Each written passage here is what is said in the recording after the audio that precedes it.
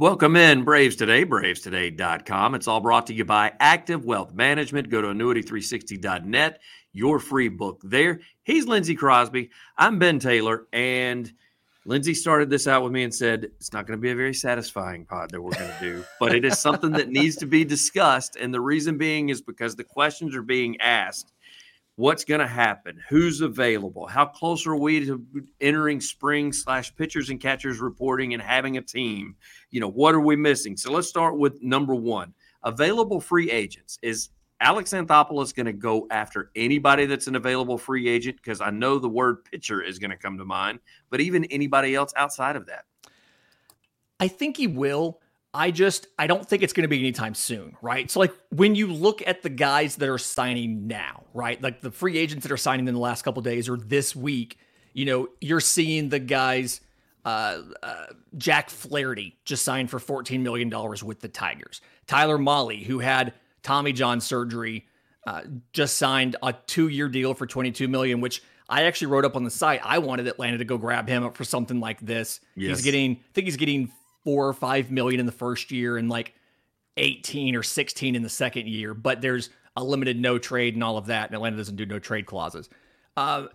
Seth Lugo signed for 3 years and $45 million to the Royals. So you're at the point in the offseason where you're starting to get some of the mid-tier free agents, right? Like some of your big guys are still out there. Ohtani's obviously signed, but Yamamoto's not signed. Snell's not signed. But the pattern that Atlanta seems to do in their off seasons recently, and it's kind of hard to look at the Freddie Freeman free agency off season because of lockout, but outside of that, Atlanta likes to go early and aggressively to go get their guy that they've targeted. Charlie Morton signed in November 24th of 2020. They went early and aggressively and got their guy. Sean Murphy, Atlanta made that trade on December 12th, 2022. Atlanta goes out early, gets their guy. In this case, they went out, they signed Ronaldo Lopez. Mm-hmm. They traded for Aaron Bummer. They traded for Jared Kelenic. And then after that, Atlanta kind of likes to sit back, I guess, enjoy their holidays, let some of those mid-tier options sign the multi-year deals like we saw with Lugo and all of that. And then in January to February, swoop in to see, okay, what veterans didn't have the market develop that they thought they were going to have. Now we can come in, probably save a little bit of money on the guy versus if we had gotten him in November or December and finish rounding out our roster there. Like we saw the Zips projections come out just the other day. We wrote this up on the site. Yep. Atlanta's projected to win over 100 games with the current roster and rotation they have now. Like, this team could go to spring training and make it through a season. You have the pieces for that. But it still feels like, yes, you're going to add a starter. We all know you need a starter. And Anthopoulos acknowledged to us at the winter meetings, they've been in on multiple starters, both via trade and free agency, and the deals just haven't worked out. It feels like right now, Atlanta's going to sit back, wait to see, let the market settle a bit, and then go find their guy. Well, and you and I talked about this. Impatience is not a virtue, as they say. Patience is, and the reason being is because you had to remind me. I forgot about Murphy taking place as early as it did. For some reason, I thought that was like a January / right before pitchers and catchers reported in February type deal. And you threw out the November date to me, and I was like, really? It was that far back? And so you're right. He finds a target. He goes and get Kelenic. Seemed to have been that one. He said he specifically said we targeted Aaron Bummer and Jared Kelenic, and they went and got one of both. Position player they were looking for when everybody asked that, because everybody goes, he mentioned that we're looking for a position player. Then he gets his position player. That's it. So, I get where fans are a little upset because they're like, yeah, but we're not ready. Well, the season doesn't start right now, so there's no reason to be ready right now. Yeah. I think the key thing that you mentioned is the saving of money. Because you're going to have some guys that are out there that it's going to get mid-January. It's going to get February before pitchers and catchers start to report. And nobody's going to have signed them to a team yet. And the reason being is because either asking too much or, like you just said, the Braves have the no trade clause. They don't they don't deal with that. So you got players wanting to put that in there. And they're like, but I want to play for the Braves. Well, you can't have both. I'm sorry.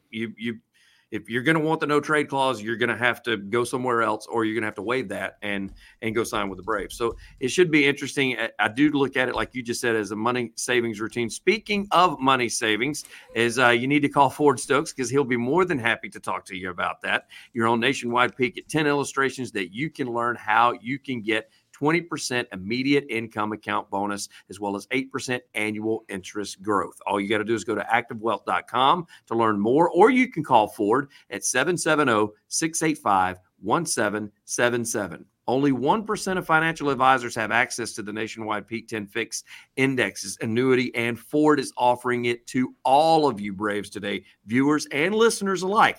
There are no advisory or portfolio fees either with this product. Again, call Ford today, 770-685-1777, and ask him how you can get involved. Or you can go to annuity360.net to be sure to get that free book, as well as find out more information. So, talking about the money thing real quick, like something I want to think about, or I want folks to think about, Seth Lugo got 3 years and $45 million from the Royals. Right. Last year was his first ever year being a starter. Like, he had made some he made some starts in 2017 with the Mets.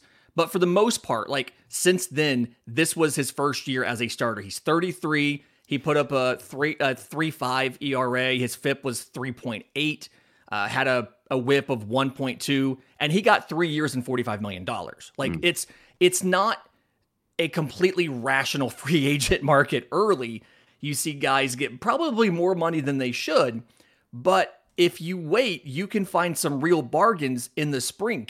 Just look at last year's roster. Kevin Pillar ended up being a pretty useful piece, right? He signed on January 18th for $3 million. Like, that's the kind of thing I would expect. We have all these open spots on the 40-man roster. I would expect you'd see a lot of guys signed to split contracts or minor league deals, and then they have a shot to win a job in spring training.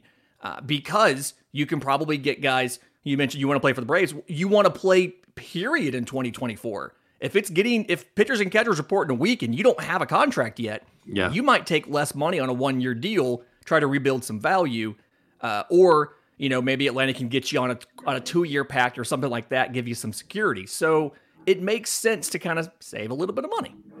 How much of a selling point is it? Let's go back to a point you made earlier, because we do have this on the site. How much is it a selling point for Alex Anthopoulos as well as the Braves organization that they can say, hey, look, right now it's projected we're going to have over 100 wins? How much of that factors into a guy maybe saying instead of taking $4.5 million, he takes $3.8 million?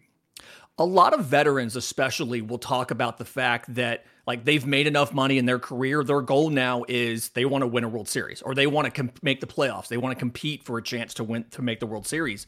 And so, like, that matters a lot. You can find veterans, and when all things are equal, if I have the choice of signing with, let's say, the Mets or the Braves, and I am Kevin Pillar or Evan Longoria, great example of this, was going into his age 37 season last year, as far as I remember, had never been in the World Series, right? Mm-hmm. And so he signs with Arizona. He doesn't ask for a lot of money because he's there because he wants a chance. I think he was making like $4 million with Arizona last year because he wanted a chance to make the postseason and play for a championship, and he got it. They went all the way to the World Series with him. So a lot of guys will look at the fact that this Atlanta team's a winner, and if they have multiple offers, low dollar rebuild your value offers, this is a very attractive team to come to, especially if you're a pitcher, because 1, the Braves have a history of developing stuff. 2, it is very easy to pitch with that offense behind you. Yes. And the fact that you have a chance to win. And for a lot of guys, especially guys who have never done it, that's a big motivating factor. So you mentioned the 40-man roster. We've talked about, how close we are because there's still a lot of open spots. If you had to guess, how close are we, Lindsay? Are we a month away from seeing that pretty much fulfilled? I mean, here we are. We're mid-December. You talked about money possibility. We're looking at January, February. I'm not sure the exact date pitchers and catchers are going to report, but I'm guessing February 1. We're a month and a half away, maybe. Yeah. So I would expect a month and a half. You'll probably see some smaller signings. I still think you'll see one little more significant signing sometime between now and then. The expectation is February 12th. Monday, February 12th is when pitchers and catchers are going to report for Atlanta. Their first game's the 24th, and they like to kind of have them in for close to 2 weeks before that first game. So that's the date we're expecting. I'm thinking the next month and a half, you'll probably continue to see over the winter break. You'll see small minor league deals trickle in, and I do think you'll see one little bit bigger deal for some sort of starting pitcher option. Again, I don't expect it to be a top of the rotation guy. There's just not many of those left, but I do think you'll see another starter brought in between now and spring training. I just don't think it'll be until January. It's all brought to you by Active Wealth Management. Go to annuity360.net for your free book. Tell Ford we said hello.